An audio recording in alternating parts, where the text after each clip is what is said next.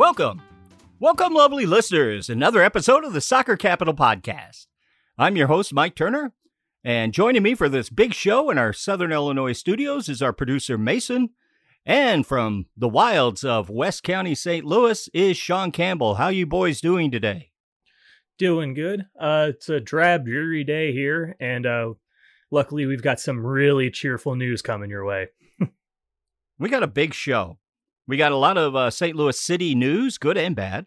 We've got the Western Conference of MLS previews up for you as the season starts this weekend. Cover a little bit of CONCACAF Champions League as well.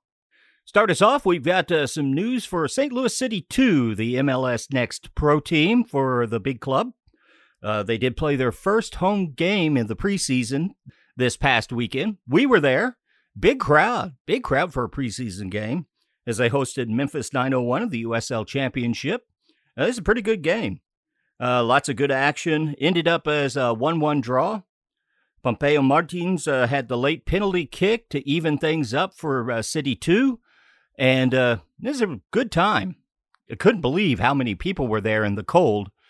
But then after the game, the players all came over, bumped hands to all of us supporters out there along the fence. It was a good show. We really enjoyed it. Got to meet a lot of old friends, meet some new ones. It was a great time, except for the bathrooms being a mile and a half away. That was the only drag on the whole event. Well, luckily it sounds like Creve Corps has they've heard our concerns and we are valid, and they are examining the possibility of providing us with porta potties. So isn't that nice? Shrubbery would work for me as well. Maybe not for everyone, but it'll work for me. Any extra takeaways from the game for you guys? I definitely enjoyed the fact that the drums made it out. That's always a good sign. They're getting into gear, getting ready to go, and it's never a bad time to bring out the drums, make some noise, have the fans get involved. I really enjoyed it. It was a lot of fun. Yep. Preseason did get a chance started after they scored the PK for all the fans out there. Of course, to work on it, but we've got time. We've got time on that. The Academy kids also played some friendlies that day. They both won as well. So a good day for St. Louis City Soccer Club in its entirety. It was nice to get some old St. Louis FC vibes going, because a lot of that's going to kind of go away with the first team starts, unfortunately. So get it while you can. Get it while it's hot. We also, with City 2, found out some information this week. The upcoming game on March 5th against Louisville City, we now know where. It's going to be back at Creve Coeur Park. That's on a Saturday. It'll be at 3 p.m. And we're thinking about making it up to that game as well as the preseason. Also, rumors are out there that the regular season schedule will finally drop for MLS Next Pro this coming Thursday at 10:30 a.m. You know, not all rumors come true, but it's about time for us to find out when they're going to be playing, as the season's going to be coming up soon. I guess the big question with this is MLS Pro actually going to release it on Thursday, or are we going to be looking at next Thursday or something like that, given the track record with preseason? Yeah, I don't know. Some other news, MLS Next Pro's come out and said that all of their games in the league will be streamed on their MLS Next Pro website. And if you haven't been to the website, it's all in black and white. I'm wondering if all the games will be streamed in black and white as well. I think that's a big yes. And fun fact, all of the games will be silent. You can only read the captions of the commentary, and all the captions are going to be in Comic Sans. They'll have slides up in the middle to tell you what happened. These games will be presented to you in newsreel format. Welcome to the wide world of sports. Now just to work on our transatlantic accents. Yes, and the only downside to this was the fact that I would hope that St. Louis City could afford some numbers on the back of the jerseys for 2, so we don't have to try across the pitch, trying to match up a picture to see who is who out on the pitch during the game. Yeah. That would be nice. It would be it'd be a bit of a bummer, I suppose, if they went out there and practiced jerseys during the regular season. But Also, a little bit more information. This was known, but MLS Next Pro is going to have the regular season is going to be 24 games long. There's going to be 8 clubs in playoffs at the end of the year. That'll be all formatted. Hopefully, we'll get all that information soon. Be interesting to see how many of these games will actually be on weekends and how many will be at 1 o'clock on a Wednesday, something like that. So looking forward to seeing what comes out of that. Also, some other St. Louis City Soccer Club news. Not of the good sort. It just came out, what was it, yesterday? It was all over Twitter amongst the supporters that the new sponsor announced last week of the stadium, Centene, it became known that they had contributed $100,000 to the Florida Congressman Chris Sproles, who's the sponsor of that state's Don't Say Gay bill. The bill did have an addendum to it that was even going to, push teachers to out students, even if that put them directly in harm of violence or being ostracized. Just before recording, it came across Twitter that particularly heinous part of a heinous bill has been withdrawn in the Florida House. Now, this only affects Florida kids, but for the moment. Yes, we know how that goes. We've seen bills like this in Utah, in Texas. We will see it in Missouri soon, don't doubt it. Even here in Illinois, I don't think we're as safe as some of us would think. But we're safer than Missouri here in Illinois. For now, I think that's true. But now, this does not mean that Centene, the contribution to the congressman in question was done months ago. Probably has nothing to do with this bill. I imagine that the boardroom doesn't even know that he's involved in this particular issue. They probably gave him $100,000 to get a tax break on a building they wanted to build in his district, more than likely. But still, it's a bad look. And what it does is when, this is probably one of hundreds of politicians in Centene spreading their money around. But what it does is it leaves St. Louis City, a week after the grand opening and naming of the stadium, left holding the bag and having to deal with a PR crisis. Not a good look. Yeah. I'm not really interested in litigating Centene's actions here. Not right now and not on this forum. It's table stakes that corporations do this kind of thing. We all know it. It's not surprising. It's upsetting. It's particularly galling that companies like this continue to, with one hand, say that they support LGBT rights, and on the other do things like this in pursuit of enhancing their bottom line. It's galling, but it's not surprising. Yeah, it's not the particular players at this, it's the game. Anybody there in that corporation, and I've worked for multinational major corporations, they're just playing the game. Without any heart or soul, but hey, they're large corporations. If you're expecting heart and soul out of them, you're going to be disappointed. Mm-hmm. Hate to tell you, I've got over 4 decades of railing against such actions, and it's only gotten worse. The game has to change. The overall structure of how business is done has to change. And not just in this country, has to change worldwide. And don't expect that to happen tomorrow. Oh, absolutely not. But as much as I would like to get up on my soapbox and call for revolution, I'm not going to do that here. That's for another podcast. Yes, exactly. Yeah. Pitchforks and torches today. Will coming out soon. Yeah, keep an eye out for that. But a Fortune 500 company like Centene is not going to change the way that they donate to political campaigns because a couple 100 soccer fans are upset because of a bill in Florida. But the club, they might listen. They should listen. They've spoken in the past about being open and receptive to supporters groups, to fans, to early adopters about our concerns and what we want. Let's see how they do when we hold their feet to the fire about something like this. Because us leaning, the LGBTQ community in general, us leaning on Centene won't do anything. Us as supporters leaning on Centene won't do anything. But if we lean on the club, and the club leans on Centene, maybe something could happen. And even if Centene isn't interested in changing anything, what will the club do? Are we going to get silence? That would be damning. That would be extremely upsetting for me, for other queer people in the community, to hear nothing. That silence would be deafening. Are we going to get a PR statement saying, we hear you, your concerns are valid, and then, I don't know, in July get like a Love is Love merch drop in the store and have a Pride Night on the theme calendar? That's unfortunately what I'm expecting, and that's not going to be sufficient either. Not for me, and I don't think for a lot of other people. I imagine if there is anything, it'll be following the playbook that I learned studying base level public relations in college. You put out a vaguely apologetic press release that really doesn't say anything, and then you just see if the whole issue blows over.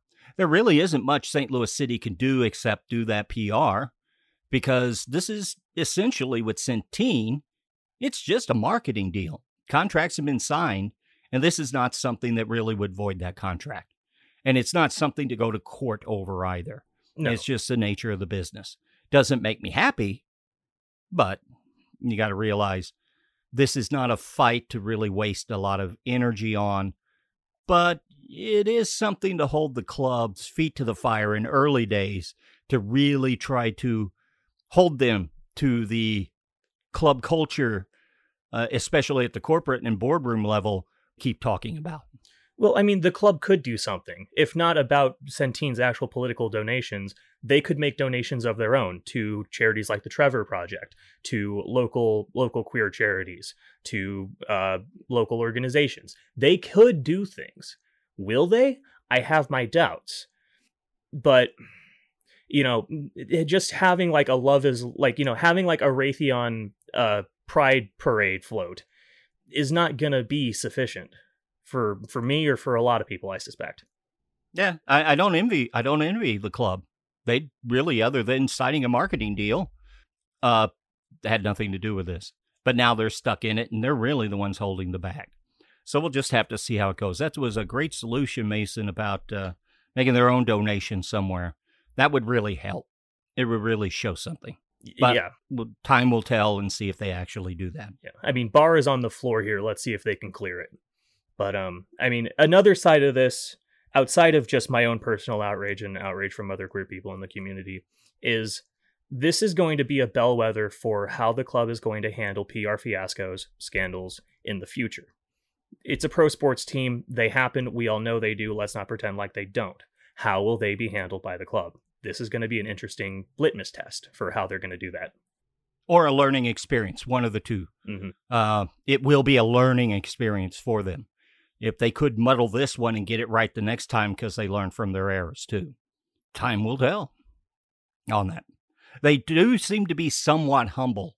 They don't seem to be incredibly arrogant as we've seen some other clubs and things out there at this level that MLS is. Not naming names, but I'm thinking of a certain hockey team in Chicago at the moment.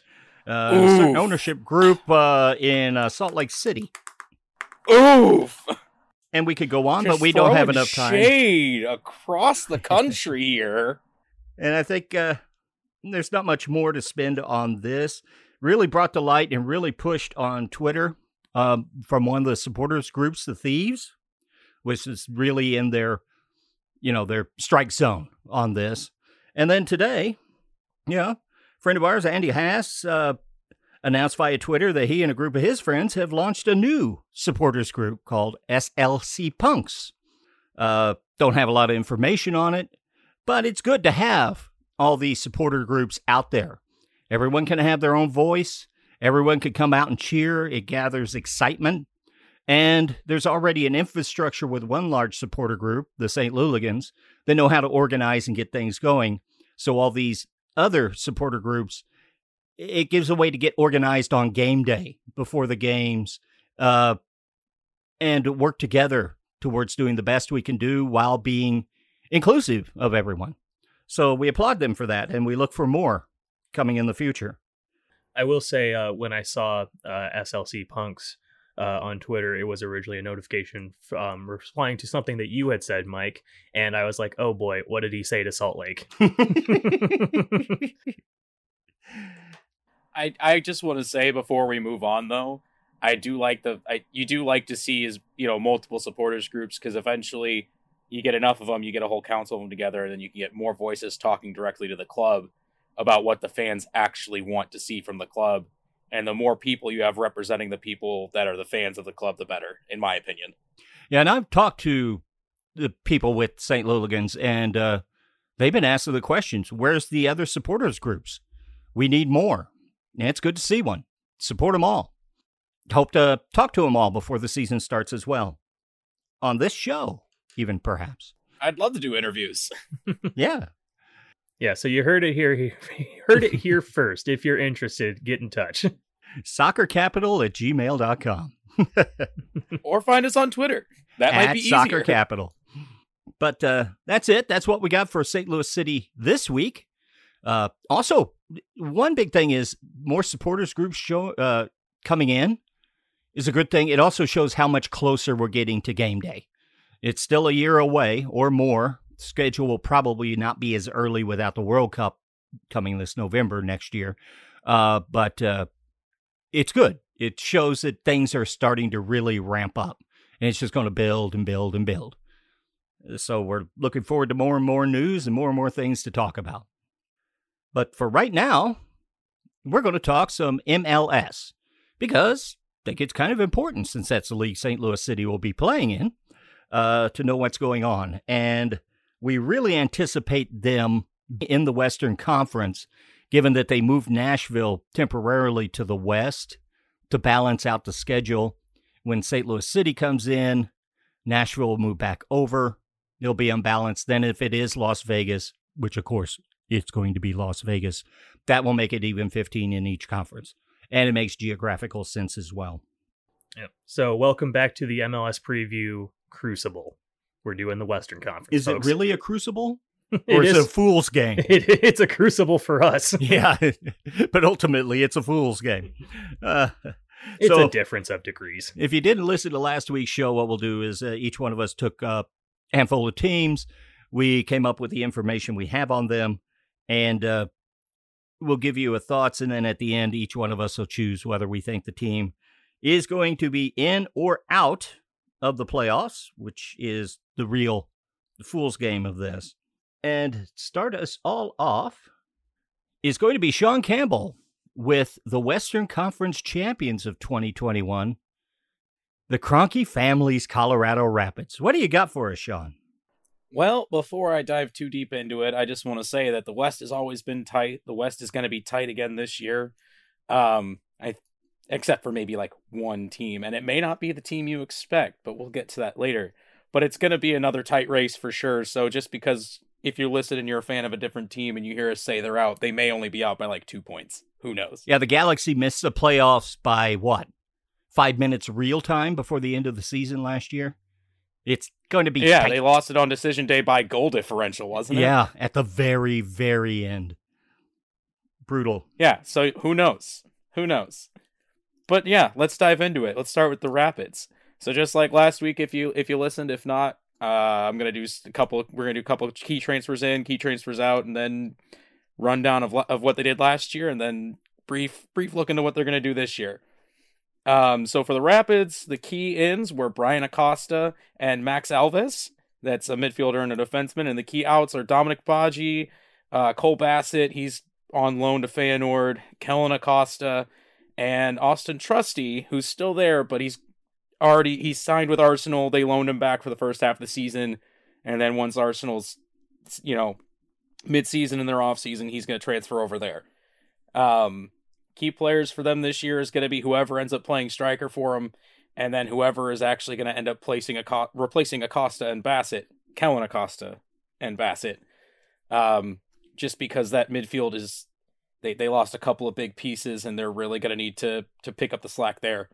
Last season, they were first in the West. They earned the first round bye. They're worked very hard all season. They only had one loss at home. They were hanging around at the bottom, not at the bottom, but towards the bottom of the top four for a long time throughout the season. And then at the end on decision day, they swept right by Sounders and Sporting, took that top spot. Then they ran into a red-hot Timbers team, and that was the end of the year for them. But I'd say that's a pretty good year. Like I said, they lost Bassett, they lost Baji, they lost Acosta. As long as the people they brought in for that midfield can pick up that slack, I see no reason why they wouldn't make it into the playoffs. They don't seem to have a lot of depth at striker, and if whoever's there can step up, they can get the goal scoring they need. They may, squeak into more draws again. And who knows, maybe a deep run this year, but who knows, maybe not, but definitely in the playoffs. Yeah, I think they're in the playoffs. As to the striker, let me ask you, have you heard this one before? You think the Cronkies could have gone out and signed somebody? They don't sign anybody. They got all their DP slots open. They could have went out and got somebody. They could have followed this up. They got a good team. It's almost as if Cronky's just there to collect the money from the fans and doesn't give a rat's butt about what the team actually does on the field. No. How could you say that about Stan Kroenke, pillar of the community? Yeah, no, he's an upstanding gentleman. Upstanding gentleman that only cares about the fans, right? Yeah. Yeah, like Grant Wall said, famous soccer journalist, he says, a few years back, I went to a meeting, met up with an owner that had been in the league for 5-6 years. He goes, you know what? I don't think I've ever even seen Stan Kroenke. That's how engaged he is on this. And Mason, what do you got? In or out? I've got Colorado in. I've got them slipping out of the top spot. I don't see them winning the West this year, but I've got them in. Yeah, we're unanimous on that. And the next one, I'm going to go ahead and take on the Seattle Sounders. They finished second in the Western Conference on 60 points last year. A lot of injuries last year, faded down the stretch, had a little issue getting goals down the stretch, and that cost them the top spot. They look like they might actually, at one point, had something for the New England Revolution for the Shield, and that fell apart. Coaches, of course, Brian Schmetzer, who's been with the club since the 70s. Now he's the head coach. He's done pretty good there. Last season, with injuries like to Jordan Morris and then Ladero, they switched to playing 3 in the back. We look for it to go back to his favored 4-2-3-1 lineup, 4 in the back, Raul Ruidiaz up front, and just an incredible midfield in between. Key signings, they got the best free agent signing perhaps in the history of the league, getting Albert Rusnak coming from Real Salt Lake to add to that midfield.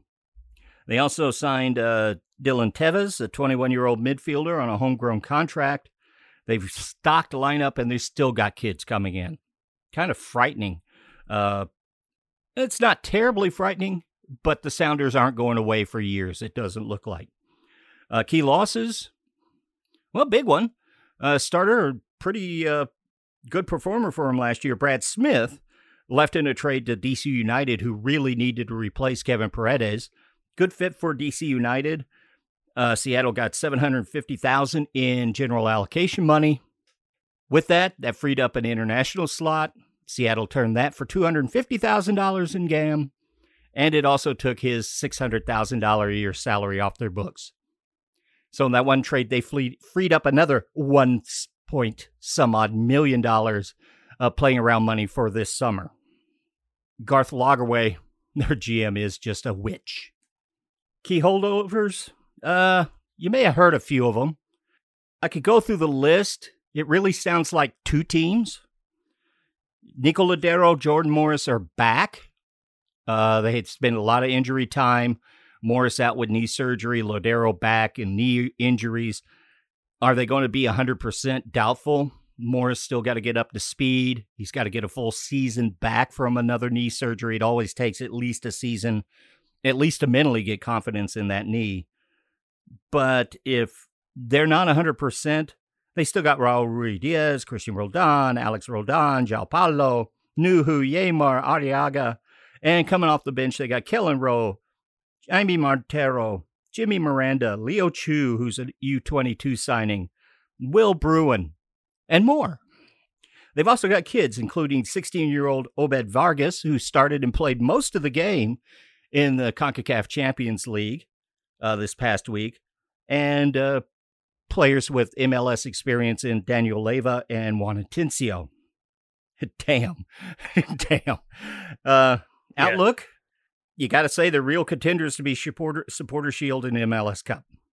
Maybe even U.S. Cup and even CONCACAF Champions League. They've got the roster and the depth of talent to play all these and go for it. But Lodeiro and Morris have to get back up to speed to really fulfill all these promises. Rusnak has to fit in.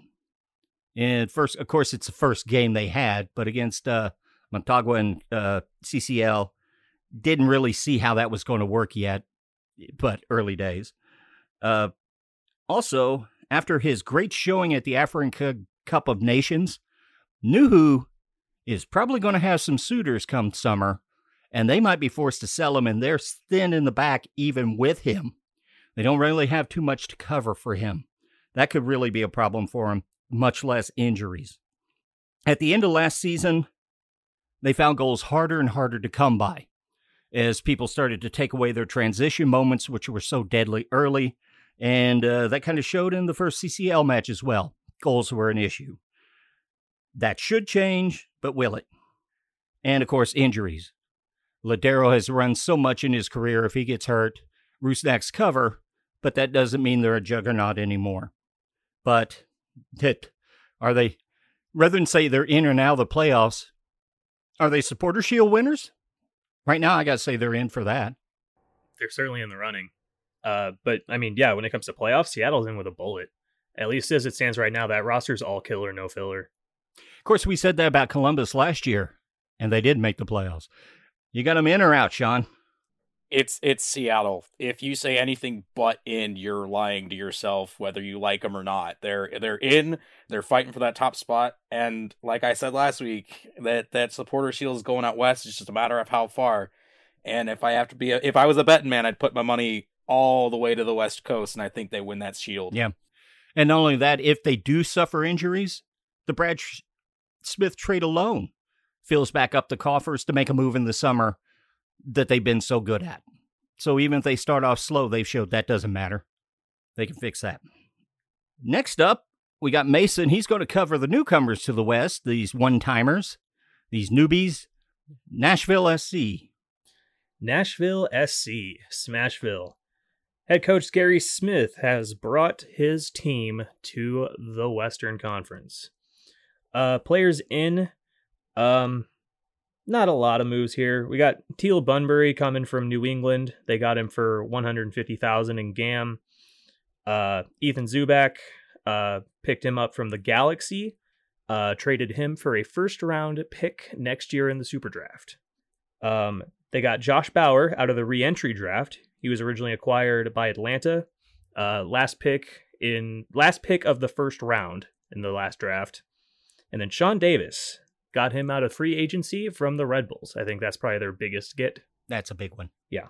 Dylan Nealis, they shipped him off to Red Bulls for $150,000 in GAM.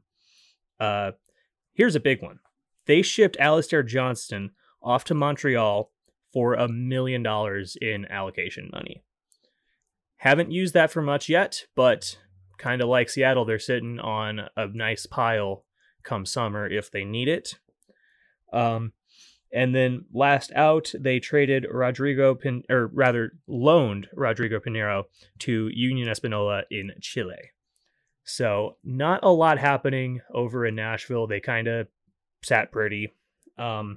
Still got, big juggernauts like Walker Zimmerman, Hani Mukhtar, who was good last year. Really, he's pretty good. Yeah, he's pretty good. So last year they were third in the Eastern Conference, and they lost to the Philadelphia Union in the semifinals.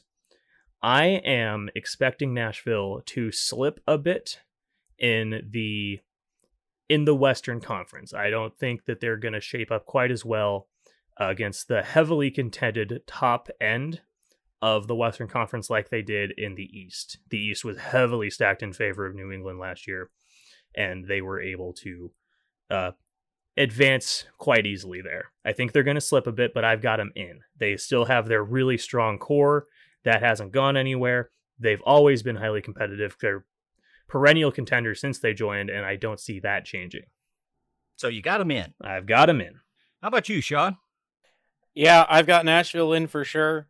Expect Hani Mukhtar to be Hani Mukhtar and do Hani Mukhtar things, and probably put in another Golden Boot challenging campaign for sure.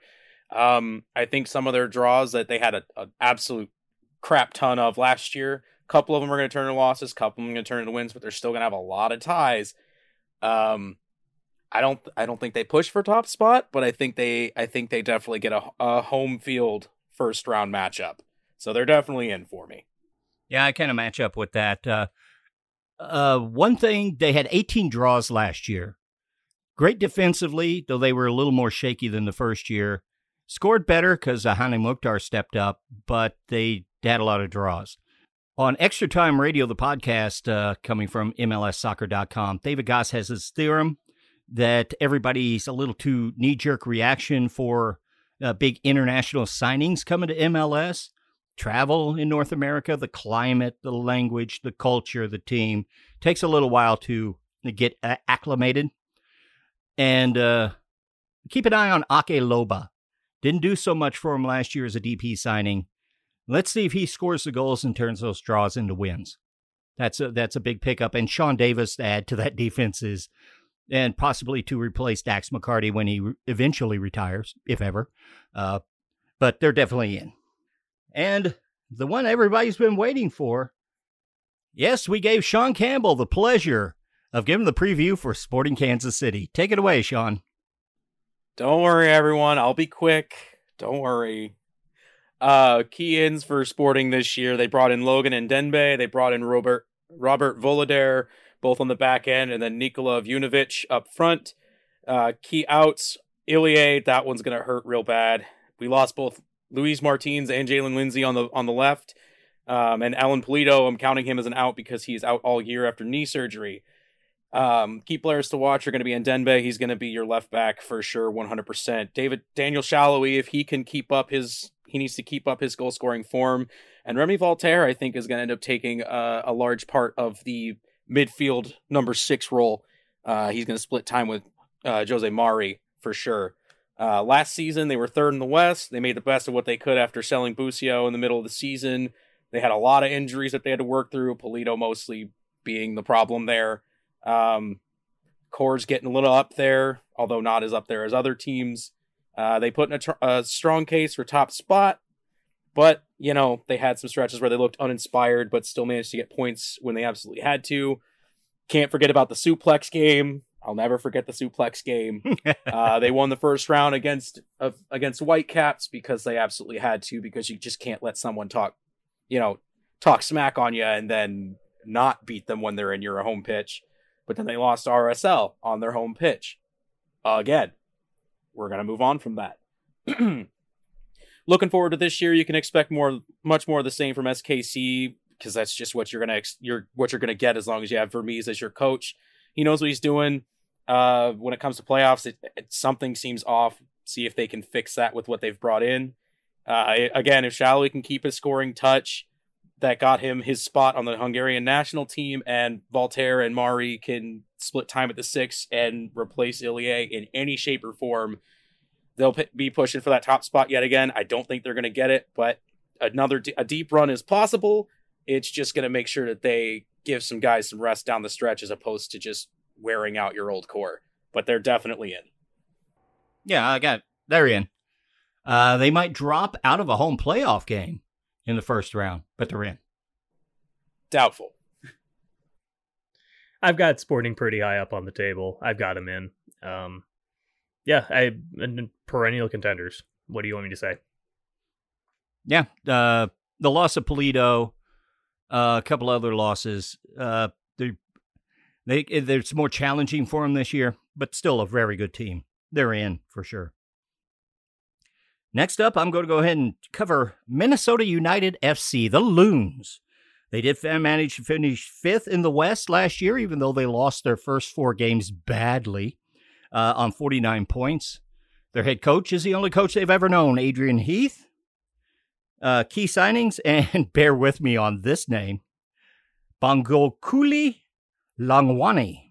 a U22 signing, a forward from South, and he's a South African international. And I don't know much about him.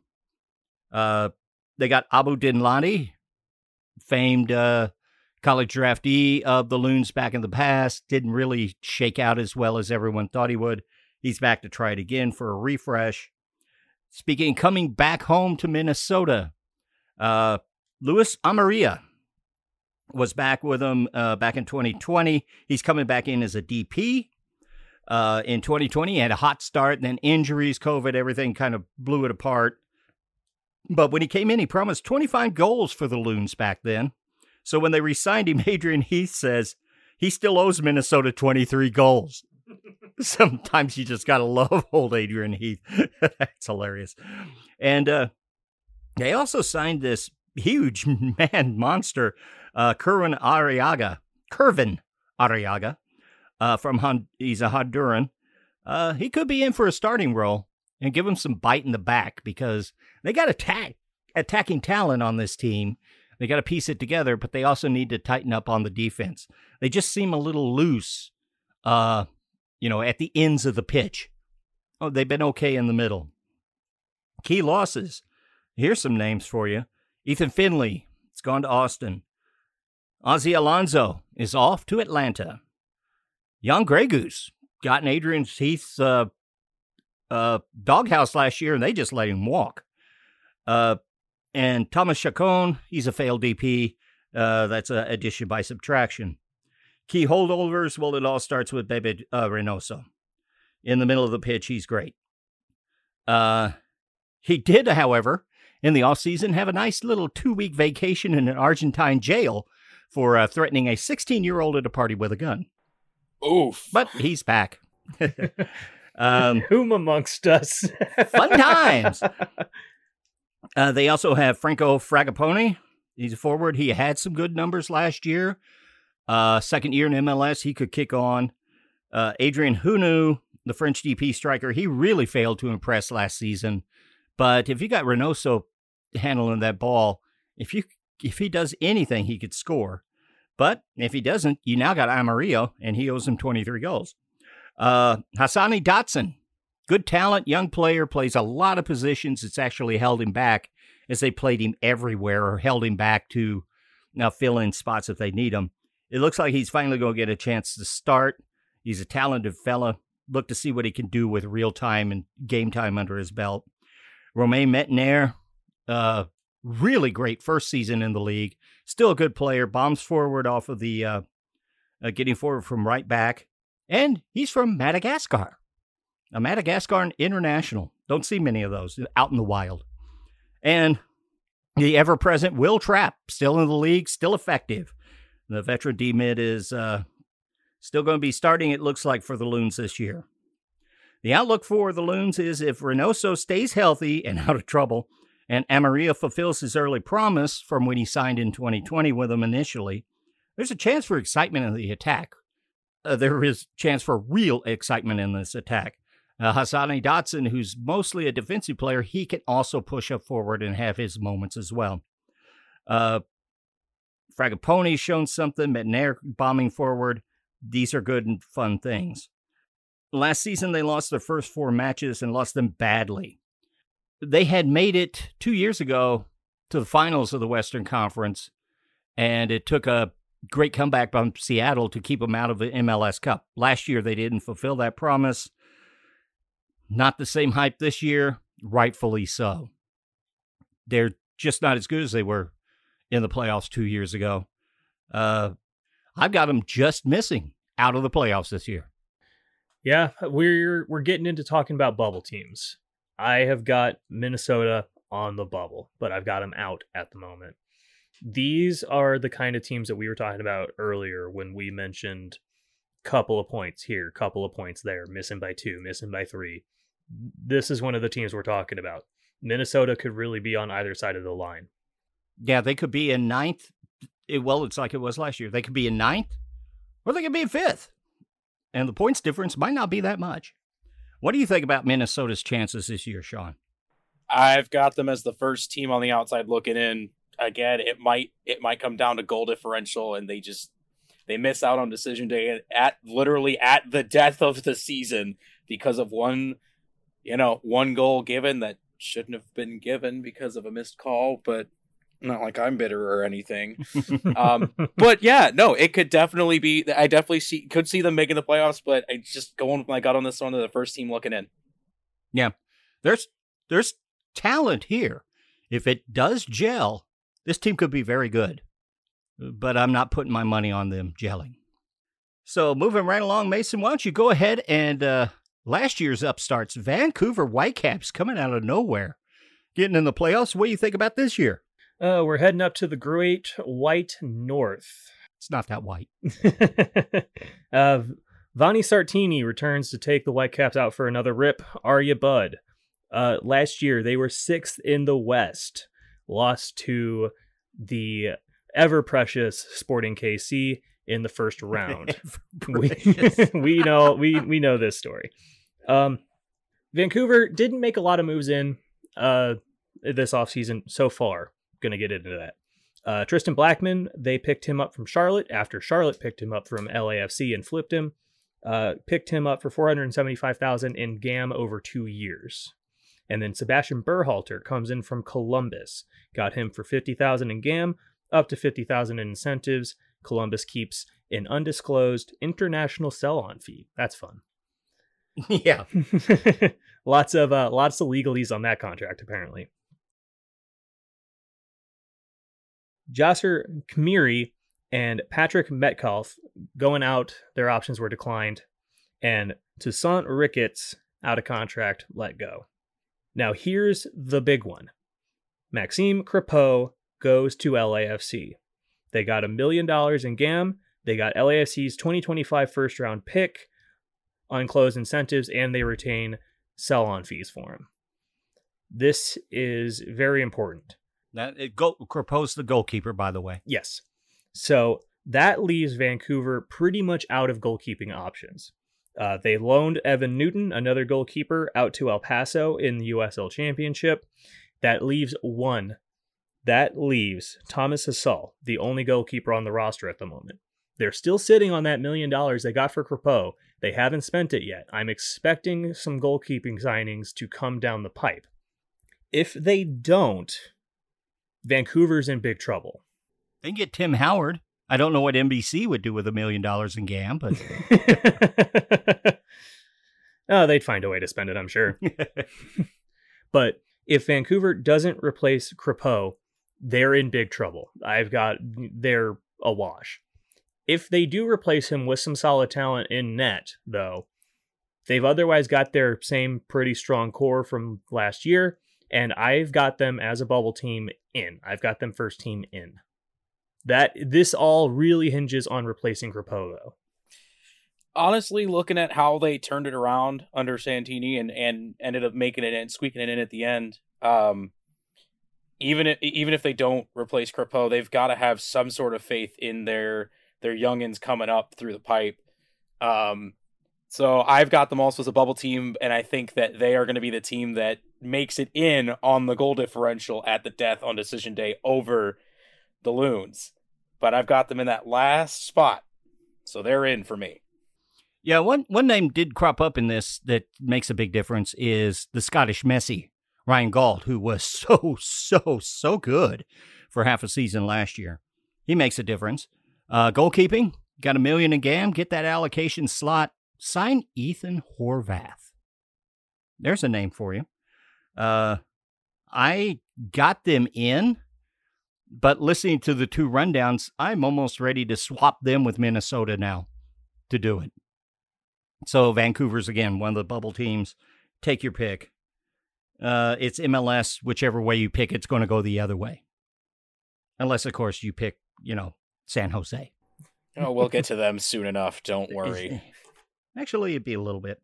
But right now, team that tried to win the Cup this past year, Sean Campbell's going to go over the Portland Timbers. What you got for us, Sean? Well, looks like I got another contender. I seem to get all of those this year. You got apparently a lot of them this time around somehow. I don't know how that happened. We just kind of said, you know what, this team looks good, and then, anyway, we'll get to it. Portland didn't have a lot of movement this year.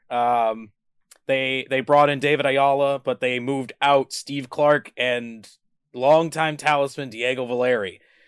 But as we saw towards the end of the season last year, they basically went from being all about Valeri to becoming Blanco's boys. Most important players on that roster is going to be Blanco for sure, and then hopefully Van Rankin can stay and they can find a permanent option for him instead of keep loaning him back. They ended up 4th in the West last year. They made it all the way to the final. They didn't have a very strong showing in the first half, but then they came down that back stretch and absolutely were on fire. Almost unstoppable. Just something about Gio. He just knows what he's doing. Arguably second most consistent team in MLS outside of the Sounders. And as long as Blanco's knee stays healthy and their core, their super old core, those brothers Chara, man, they're up there. But if they can stay young for another, well, quote unquote young for another year, and Blanco's knee holds up, I don't see them not making it in. They have to make it in. They're going to be pushing for a top spot again as long as they don't have a terrible start. And who knows, there might be another deep run for them in the playoffs again. Yeah, very well could be. Savarese starts out trying to get a ball control offense. It never works. He scraps it. They go back to the counter press the second half of the season, and they just blow teams away. It happens every year. Sebastian Blanco was very close not to resigning to the Timbers this year. That was a little surprising, but they got him back in the fold. With that home field advantage, that great crowd in Portland, they're in. Plus, they got Timber Joey.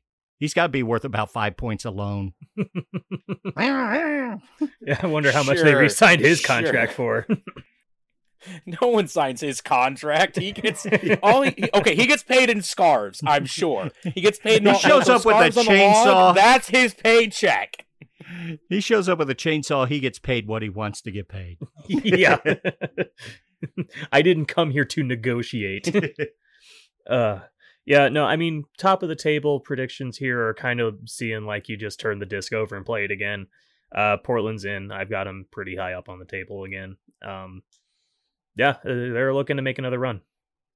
Okay, so it comes to me. Coming to the team with 5 stars on the jersey. I don't see another star coming this year. We're talking, of course, about the Los Angeles Galaxy.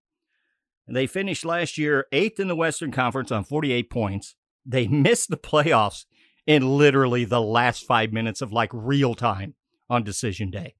The coach is Greg Vanney. Of course, they had great success in Toronto. I'm certain we'll see Vanney's usual 4 in the back, 2-3-1 formation, controlling the ball all the time if they can. Key signings actually had a couple of sneaky good MLS veterans join their team. Mark, don't call him Marky anymore, Delgado. He brings some much-needed bite to the midfield. And Raheem Edwards, veteran forward, he still got some game in him. He played pretty well for LAFC down the stretch last year.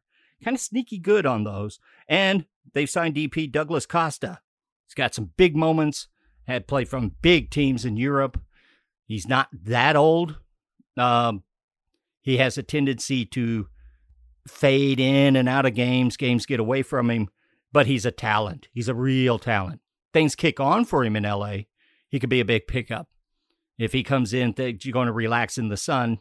They wasted their money again. Key losses. 12 players are gone from a team that really kind of wasn't that good all around, to be honest. But they did let their designated player, Jonathan Dos Santos, is allowed to walk away from that contract. He was really good for a while, and then the last couple of seasons, he wasn't as good as he used to be. Sebastian Lletget was traded to New England. They got $1.3 million in allocation money. Harder to say than you'd think. And they also lost their general manager. The well-respected Dennis de Closa decided to move on to Feyenoord. How much he had to do with building this roster is so hard to say with the Galaxy. So much of it comes from the front room, them wanting to sign the big names, the Galacticos, to come in and make a splash. Like, Douglas Costa is this year. Key holdovers, well, it all starts with Javier Hernandez. Yeah, go ahead and call him Chicharito. He was so good last year when he could play. Injury-racked season, but he was back to what everyone expected when he came in. Again, that David Goss theorem takes a year. The first year he wasn't very good. The second year he's really good. Kevin Cabral. They way overspent for this guy coming out of the second division in France. He's got a long contract as a DP. Talent isn't worth the money, but he showed some electricity. And again, he could really benefit from another year in MLS. If he could convert chances and get in the right positions, and Vanny's the coach that could do that, we could see a good second season bounce from him. Efrain Alvarez, the Mexican international, so much is spoke. We keep waiting for him to kick on. This could be the season. Julian Araujo is still there. Sasha Kljestan, very much worth his reserve role, even at his advanced age. Rayan Ravelson in the midfield, he doesn't bring the bite, but now they got Delgado. That gives Ravelson a chance to do more of his game. I think the Delgado pickup was very, very wise. And Victor Vasquez, the old guy from the great Toronto FC teams, he's back to help run Vanny's system. Good, smart pickup for this team. Outlook, well, a healthy Chicharito's the key. Cabral being able to get his game more in line with the team would really help. Same goes for Alvarez on this. Back line, defense, still a mess. They really haven't worked on that much. I'm just not sure there's enough offense in this team to overcome how many goals they're going to ship. There's enough of an attack, though, to allow them to just miss the playoffs again this year. So I got them out. Yeah, I've got him in the mixer with Vancouver and Minnesota on that bubble, but I've got him out at the moment. Chicharito's a lot of fun to watch when he's healthy. They still have big names there, but yeah, they didn't do enough to shore up what they needed to shore up. Yeah, I've got them out. I've got them out too. I've got them below Minnesota United. They miss out by points, not by tiebreakers. But again, they're in that mix of, we're gonna have probably 6 teams fighting for those last 2 playoff spots easily, and they're in that giant stirring pot of whatever happens, and hope you come out on the bright side of it. Yeah, I think we're unanimous on that, and of course that could change. There's talent there, but the defense is so poor. And our next team will go across the city. Mason will give us a rundown on LAFC.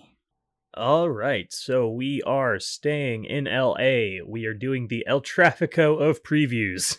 Got LAFC. They were 9th in the West last year and did not make the playoffs. And for this, Bob Bradley was sent to the farm up north. He has to the cold tundra of the barren wasteland that is Toronto FC and all their money. Yeah. He's got the MLS equivalent of getting sent to Siberia. He's got lots of room to run, and he has other coaches to play with, but no, you can't go see him. So Bob Bradley has left LAFC. He has been replaced with Steve Cherundolo. Legend. Yeah. Most recently was assistant head coach at VfB Stuttgart and at LAFC's USL champion affiliated Las Vegas Lights. He's also coached in the US national team system and has coached in Germany's youth national team system. I think he was actually an assistant head coach there. Extremely well-respected player when he was at Hannover 96. Steve Cherundolo. So, LAFC, they have been making money moves. Big players in. We got Franco Escobar from Atlanta United. Picked him up for $600,000 in GAM. Ismail Tajori Sharati, got him from Charlotte FC. One of those players that Charlotte just drafted and flipped. Got him for $400,000 in GAM. He recently underwent surgery during the preseason, but is expected to return early in the season. So might miss a couple of games and then getting game fit, but should not be out long was the last that I saw. They picked up Ilie Sanchez from free agency after Sporting let him go. Got him for 2 years plus a 1-year option. Kellen Acosta from the Colorado Rapids. spent $1.1 million in GAM over 2 years for the U.S. men's national team player. And then here's the big one. Maxime Crepeau from Vancouver, like I mentioned, spent a lot on him. The $1 million in GAM, the draft pick, incentives, sell-on fees, lots of stuff. But this is huge for LAFC. They were desperately lacking goalkeeping last year, and they just got a really good one. John McCarthy comes from free agency, give a little bit of depth at that goalkeeping position. And then Ryan Hollingshead from FC Dallas, a 1-for-1 trade for Marco Farfan, which I think is a bit of a steal for LAFC here. I don't understand why Hollingshead left Dallas. I don't. Anyway, all to LAFC's benefit on that one, I think.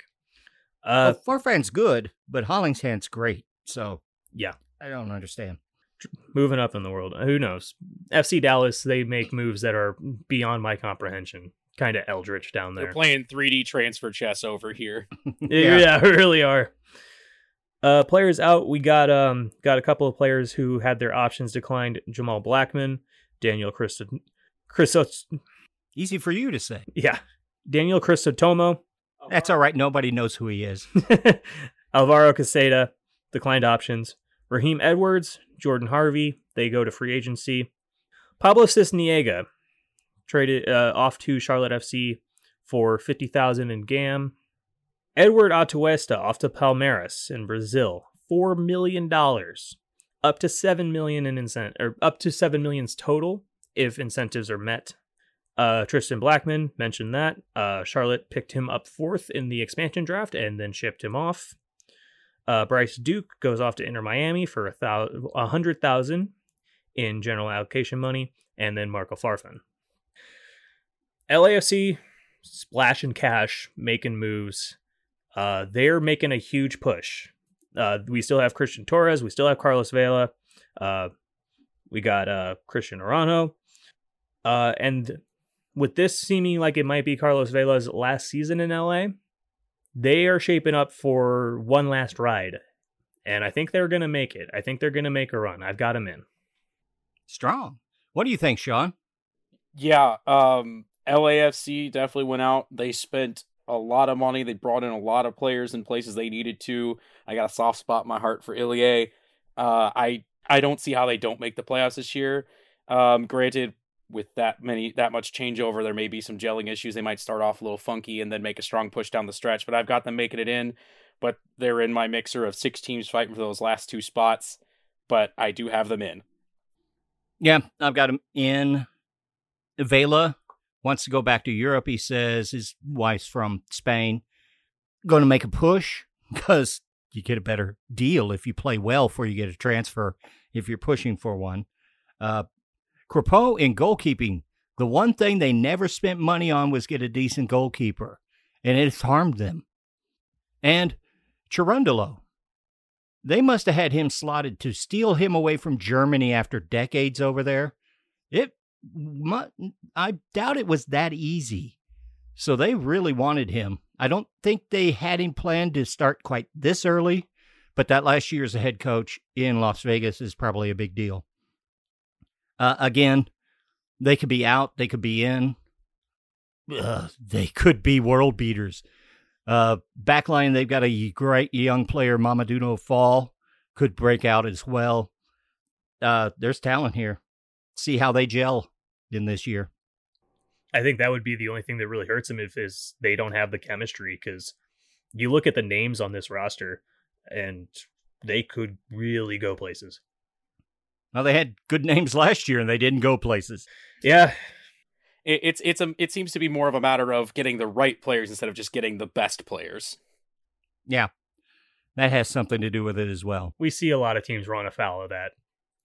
Team that did get it together last year, surprisingly, was Real Salt Lake, and Sean Campbell. Give us a rundown from them.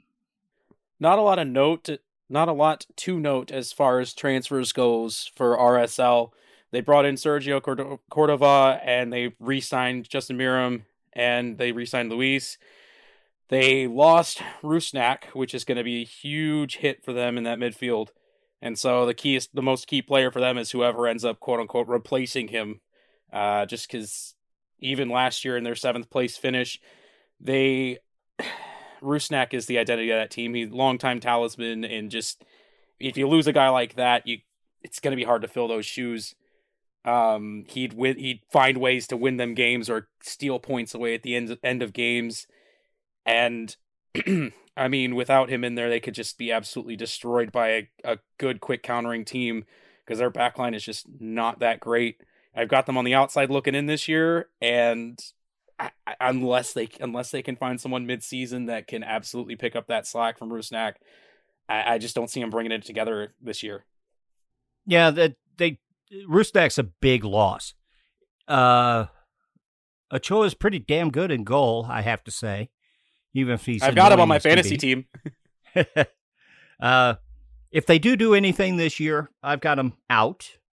But if they do anything this year, Damir Kreilach will really make a run for Player of the Year.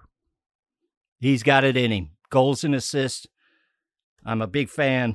If they do make it, Kreilach's got a real shout for Player of the Year. Yeah, Kreilach was really impressive last year, too, on what I am going to dub RSL's Cinderella run. I've got him tumbling down. I've got him out. Perhaps their biggest signing was an owner, David Blitzer. Yes. The owner of Augsburg FC, the ones that signed Ricardo Pepi. So they have an actual owner and a aggressive owner. So their future looks brighter.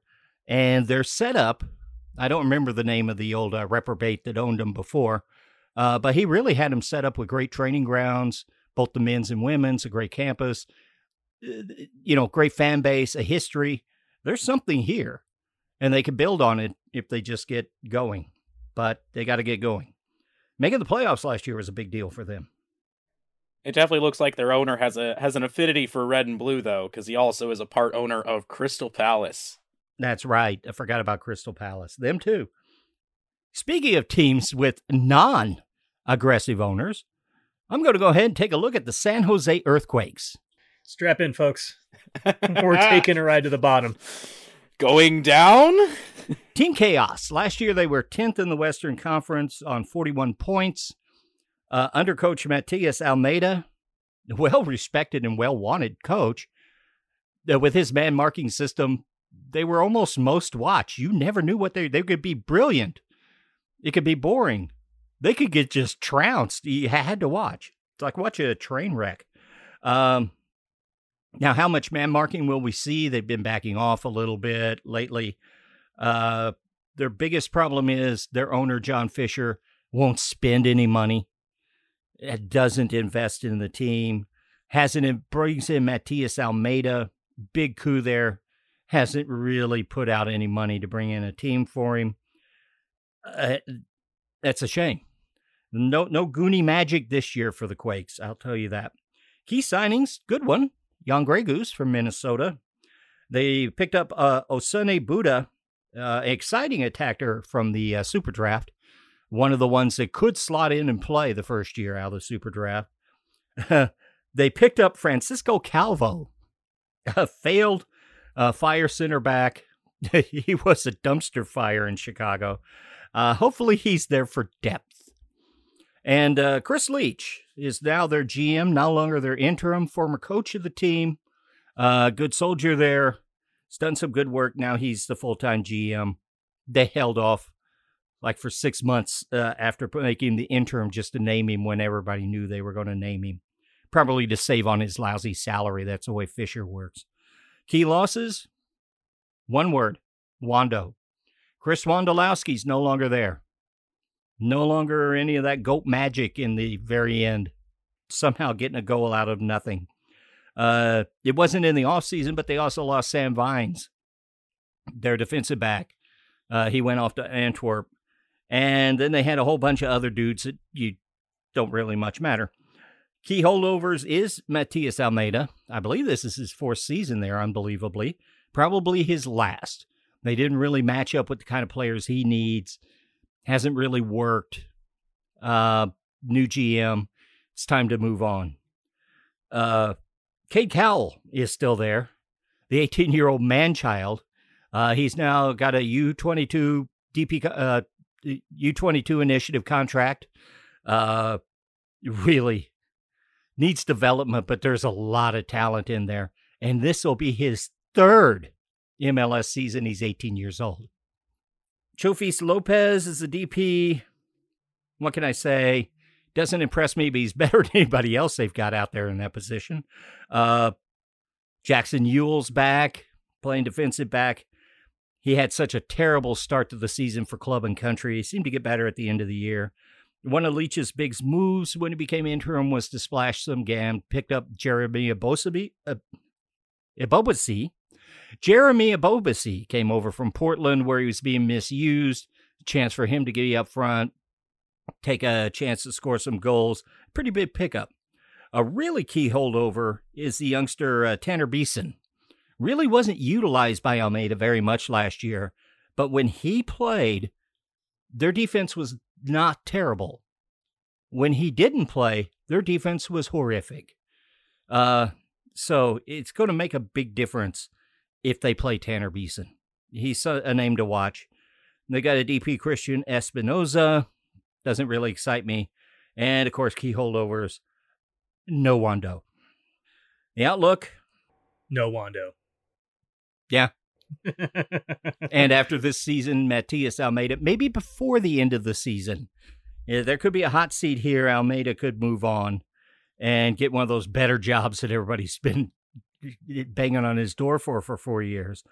Will they still be Team Chaos this year? In that way that they could be really good on a given day, really bad.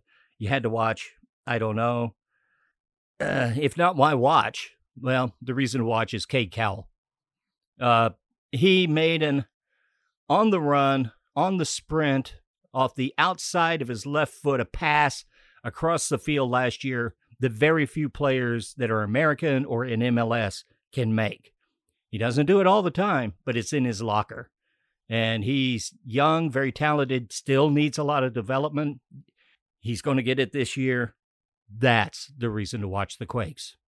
And then they're out. Yeah, no, I mean, you pretty much got it all. I said Seattle was in with a bullet. I've got San Jose out with a bullet. And not only that, they're going to be less fun to watch, I think. The only real reason to watch them is going to be Cade Cowell, because the only reason to watch him before was to see what kind of shenanigans Wando gets up to. You concur, Sean? Yeah, I just don't think, even though they brought in some players, I just don't see them. I don't see them doing much of anything this year. And unfortunately, someone's got to be at the bottom in this tight Western Conference. And I think without Wando, it's going to be San Jose.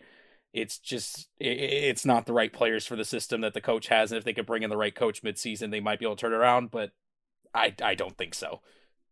Yeah, long gone are the days with Landon Donovan there. Long, long gone. Moving on, our second-year club actually didn't have a lot of points last year, but I don't think they were that bad of an expansion team. It's Austin FC, and Mason's going to run this down for us. Yep. Josh Wolf returns to the, I guess now, Toddler Club. They were 12th in the West last year. Did not make the playoffs. I don't think that's really surprising to too many people. But we got some moves from Austin. Zan Kolmanic comes in from NK Maribor in Slovenia. $1.5 million. Purchased him from loan. Jared Stroud, they get him to resign. He had originally had his option declined, but they pick him back up for a year plus 2 option years. Ethan Finley from Minnesota United. Got him as a free agent. Let's see. Damian Laws, here's a big one. Grab him from Fulham. U.S. Youth International player. They got him. They also got his homegrown rights from Chicago in a trade for Austin's 2022 Super Draft second round pick and some conditional GAM. They got him for 2 years plus 2 option years.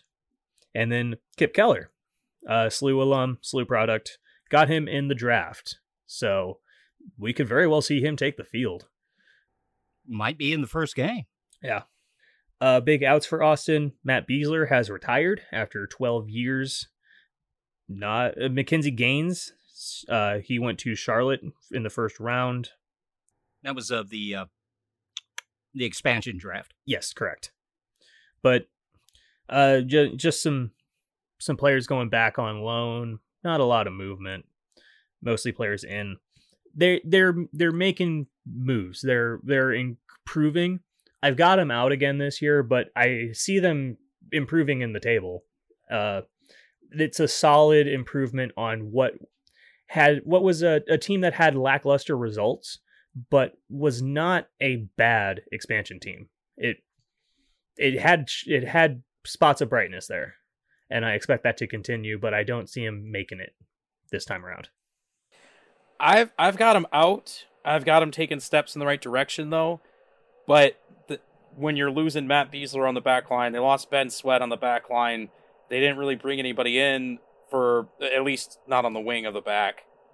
I don't see them making the playoffs just yet this year, but they're taking steps in the right direction. They might steal some points just by outscoring instead of, stopping the other team from scoring, but they're not quite in it yet, but they're getting closer and closer to that point total that's going to put them over the line. Yeah, they shipped off their, I believe he was a DP or U22, Thomas Pochettino, who did nothing for him last year. They got him on a loan to River Plate. Maybe he comes back, maybe he doesn't, but didn't really do much for him. They did finally get a striker. Gite's there. They got some talent up front, but people got to kick on. The biggest thing they did with their signings is they got more speed in their midfield. They were so slow. That was their big problem. Slow in the back, slow in midfield. Beasler's gone from the backside, but they pick up Kip Keller, who they never thought they were going to get him in the 5th pick. But he fell. Big coup for Austin. Big coup for Keller. That works all the way around. But, yeah, they're out. And next, a team that made some moves. Maybe a little buzz. The Houston Dynamo. What can you tell us about them, Sean? The Houston Dynamo made some moves, but we'll keep it to the important ones. They brought in Sebastian Ferreira, which is Texas big enough for 2 Ferreiras? We'll find out this year. They brought in Zeka up, on their back line. And most importantly, they brought in Steve Clark as a goalkeeper. That's a big pickup for them for sure. They didn't exactly have the best of goalkeeping record last year. Key outs. They moved on from Maxi Arudi, who is now, once he takes the field for Austin FC, will be the first MLS player to play for all 3 Texas teams. That's going to be fun. They moved on. They got rid of Boniek Garcia in the midfield, and most importantly, they moved on from Tab Ramos, which I think it's about time they did that. Looking at the key players this year, it's going to be Ferreira, it's going to be Steve Clark. How can they perform, fit in the system, and are they going to be able to, produce results? Also, bit of a question mark here. Sources say that they've made an offer on Mexican international Hector Herrera, double H. That we'll come with more on that as it materializes. Last year they ended up as last in the West. They started off somewhat salvageably, but they just couldn't salvage it in the end. They just couldn't bounce back from a midseason where they were just trying to not be wooden spoon. They brought in Pat Onstad to be their GM. Hopefully he can right the ship this season. They brought in some real strong players. They've got a bit of a new identity. And with the rumors of Double H coming in, and also the coach, Paulo Nagamura, who used to play for Sporting KC. So I've got some faith in him as a coach. If they can bring stability and the stars align, they might be pushing for a spot on decision day, but ultimately I have them missing out. Yeah, there's legs to the Ache thing I've been hearing. Houston's put in a pretty big bid. He's with Atletico Madrid. Atleti not having a good season. They have offered him personal terms on par, just short of what Atletico's already paying him, which is supposedly about $3 million a year in salary. No word on what a transfer fee would be. But the other word is he wants to come back and he wants to live in the U.S. for lifestyle reasons, not go back to Liga MX. So there's legs to this. It could be something. He's getting at the end of his career, but he's got something to offer. It'd be fun to see him banging people around in MLS. Just adds to the physicality of North American soccer. It's good to see. Make MLS even more CONCACAF. That's right. And who doesn't love that? But they're out. Yeah, I've got him pretty solidly out. If this thing with Herrera materializes, I might bump him up, put him in the mixer, but I've got him out the bubble right now. And finally, I've got FC Dallas. There's a lot to talk about with FC Dallas. The enigma. Yeah. They finished 11th in the Western Conference on 33 points. Wow. They got a new coach, Nico Estevez. Last with Greg Berhalter's staff with the USMNT. He's coached in Spain. He's got a resume, let's say. Big key signings. Yeah, they got a couple. Just a handful. Paul Arriola for a record $2 million in GAM. Wait, who's that guy? You might have heard of him. Used to play for Tijuana in Liga MX, I believe. Went to DC United. That much in MLS monopoly money is enough to stave off 4 to 5 bids from Club America in Liga MX for him, because GAM is worth more than the cash in MLS. That's a big pickup for a young team. He's a good player. His chance creation last year was quite high ranking. I think he had 8 goals, which you never think of Arriola doing that. His work rate, his leadership, it's a way for a young team that's building to really get them going in the right direction. They went out and signed for a club record fee of nearly $10 million, Alan Velasco, 19-year-old Argentine winger. He signed as a young DP. Exciting player. See if he adjusts to how quick, but from what everybody can see, words that are bouncing around, they got a good signing here, a really good one. They get slew attacker, not attacking left back or wing back, Isaiah Parker in the Super Draft. It'd be interesting to see what they do with Parker, if he'll go down to their MLS Next Pro team, or if they hold him on. He's been playing in preseason, but that doesn't mean much. Where would he play? He's good on attack, needs some work defensively, still needs to develop. But if he does, it's another one that they can sell on to Europe for big money because of his athleticism. And then they got Marco Farfan in the trade that we've talked about earlier. He's just 23. And when he was young with I believe it was with the Philadelphia Union, he was considered to be one of the very best young players in the league. He hasn't kicked on, but he's a good player.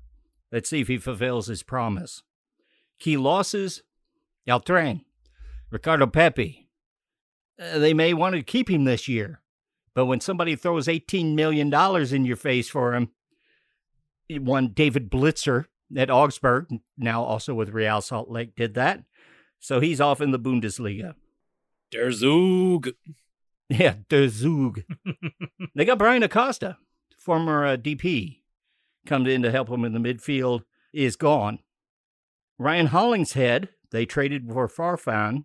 I had him rated as one of the top 5, if not better, left backs in the entire league. I wonder why. He's 30, Farfan's 23. Maybe that's it. And Justin Che, a brilliant young center back, a lot of promise, still needs some development. He's on an 18-month loan with Hoffenheim in the Bundesliga, as FC Dallas is want to do. Justin Che was electrifying to watch last year. He's got the ability to bring the ball on the dribble out of a center back position. Not a lot of players in the world can do that. Key holdovers, they still have their DP, Franco Yara. He's been very disappointing coming in from Liga MX. But last year when Pepe tanked sort of late in the season, got tired, Jara started to score some goals for him. So he's still there. The big one is Jesus Ferreira, the 21-year-old USA international. He got his young DP signing. He's effective. He's not a real striker. He has some talents there. He plays more of a false 9 or off of a striker. got a real chance to be the number one goal scorer for FC Dallas. He's got a chance to be the number one goal scorer for the men's national team at 21. Paxton Pomykal. Remember him? Best young player in MLS years ago. Started to get hurt. Back, hip, bad injuries. He's been in and out. He's back, supposedly healthy, supposedly going to play centrally, where his vision of the field, his work rate on both sides of the ball, his ability to cut defensive passes. Man, I'd love to see him back to his peak and really start to kick on from there. He can be brilliant. And Matt Hedges is back at center back. He's really, really good. One of the best in MLS. And, of course, makes a great team leader. Probably going to share that with Arriola on this team. What's the outlook for this team? You know, the play your kids mantra is playing out a little bit in Dallas, probably because they sold everybody. I mean, Weston McKennie didn't even make the team. Reggie Cannon, Ricardo Pepi, Justin Shea. How many am I forgetting? Brian Reynolds. There's more. Tired, play your kids. Yeah. Wired, sell your kids. The wing play, they've had trouble scoring. Now they got Velasco, they got Arriola, they got Ferreira, who's growing up in the middle. Still have Jara, who could kick on. Jara was expected to be very, very good in MLS when he got signed. He has not been. Maybe they can get the ball in the box in the 18, start scoring goals. That would help them well. They're pretty thin in central midfield, and that's with Pomykal. He gets hurt again, they're even thinner. Don't really understand trading Hollingshead. I don't get that. Defensively, they haven't been that good. You know, and the interesting thing is with Isaiah Parker, does he go down and develop? He does need some developing, or does he stick with the first team? If he sticks with the first team, either they're desperate or he's more MLS ready than most observers, including this one, thought. There's excitement in Dallas. I just don't think they're ready yet. So I've got them out of the playoffs this year. What do you think, Mason? Yeah, I mean, I've got them out. They're sniffing around. They're trying to find something, but I don't know. They lost El Tren. They loaned out Shea. And I mean, you know, like you said, when someone comes with a paycheck that big for Pepi, you're gonna let him go, but it's gonna hurt him. It's gonna hurt him. Yeah. Otherwise, I think that Paul Arriola is a huge get for him. I think that's gonna bump him up in the table quite a bit, but I don't see him making it. I don't think it's enough to cut it. You agree, Sean?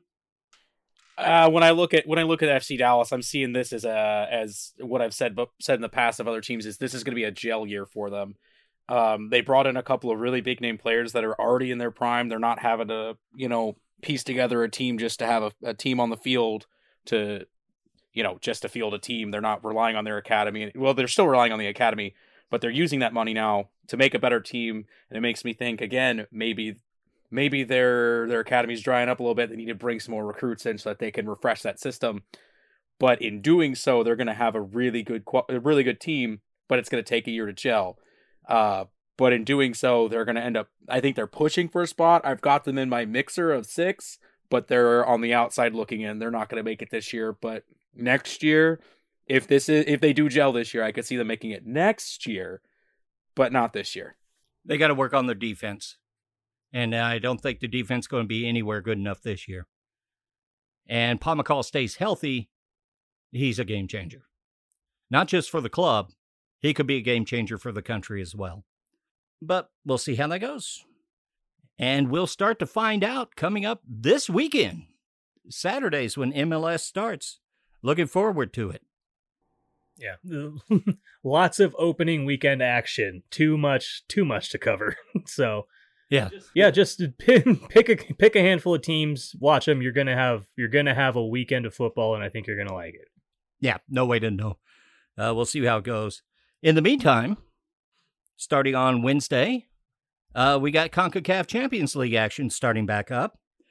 Cavalli AS from Haiti had to forfeit both their games to New England because of their problems getting, travel paperwork out of Haiti. So New England's already in the field of 8. The road goals rule is in effect for CCL, unlike this year in the UEFA Champions League. So the number of goals scored on the road is the first tiebreaker. Who advances is the aggregate over the two legs of each of these rounds. Wednesday, the first game is at 5 p.m. on FS2. It's New York City going to play Santos de Guapes. New York City FC won 2-0 on the road. Unless they fall apart, they're in. Montreal gets to host Santos Laguna, 7:15. I don't know any TV for them in the U.S. Santos Laguna won at home, 1-0. Harsh one for Montreal. Santos Laguna did not play very well. Montreal lost a goal on an iffy call. This could have been a draw. Montreal might have had a chance. I don't see them advancing, though. And 7:15 on Wednesday, FS2, Colorado gets to play Comunicaciones. That game last week was dreck. Just terrible. 0-0 draw. 89th minute, and Comunicaciones just gets a wonder strike from way downtown. Then they pulled off the 1-0 win at home. Colorado's under it to try to advance to the round of 8. And finally, the last MLS team that'll be playing this week, Thursday, Seattle will be hosting Motagua. That's at 9:30 Central Time on FS2. They played to a scoreless draw. Entertaining game. Motagua was pretty good. Sounders, okay, just didn't seem to have an attacking threat. Very much all the MLS teams look like it's their first game of the year. I think Seattle will have enough to get by them to get through the first round, but they got to be better than they were in the last round. Finally, to wrap up this show, a little bit of news for you. Pending negotiations of a new collective bargaining agreement, the equal pay dispute between the U.S. women's national team and the United States Soccer Federation has been resolved. U.S. Soccer has agreed to $22 million in back pay to the women and set up a $2 million fund for players to utilize in their post-playing career. $24 million is a lot of money. U.S. Soccer probably spent double that in lawyer fees fighting this. But at least our long national nightmare's over. And congratulations to the ladies. Yeah, this is a huge win for the women's national team. They deserve this for a long time. I don't know how many years it was where they outshone the men so dramatically and for a pittance of what the men were being paid. They are finally getting a bit of their due here. Yeah. We'll find out in the collective bargaining agreement what they have to give up. Maybe some of their extra salary, maybe some of their travel allowances, other things that they had that they were getting outside of pay from USSF. But that won't come until they negotiate their collective bargaining agreement. But this fight is over. I think the fight's over for now, but at the same time, I hope they don't have to give up anything, honestly, because they deserve it. They're arguably the most dominant female team in the world, so they deserve to get paid just as much as the men who are pushing to get there, but they're not even close just yet, if I'm being completely honest, as far as top tierness. But this is definitely a good step in the right direction. They, especially with all the trophies they've brought home, they definitely deserve more than just back pay. But that's another discussion for another podcast. But yes, good step in the right direction. And one thing to keep in mind, when it happens to U.S. women's national team, every women's national team is looking at what they're getting. They're the bellwether for the entire world in women's sports, basically. So that's a big move. I think this has been a big show, guys. What do you think? I think it's time to wrap this up. It's getting a bit chilly in the cave. Yeah, it's bad things coming in from out of town right now, I think. There's a chill in the air. Won't be good for my crops. Yes. My knees are starting to creak. It's the arthritis. I'm an old man. Let's not talk about that. But thank you all for listening to us. And if you get a chance, go ahead and subscribe, rate, and review. But better yet, just tell somebody that they're interested in St. Louis City about our podcast. Get us to listen. If you want to contact us, you can do it on Twitter at Soccer Capital or email us at soccercapital@gmail.com. And I'm your host, Mike Turner. I'm your producer, Mason. And I'm your cave-dwelling hooligan, Sean Campbell. And we are the Soccer Capital Podcast. Thanks for listening. Bye for now.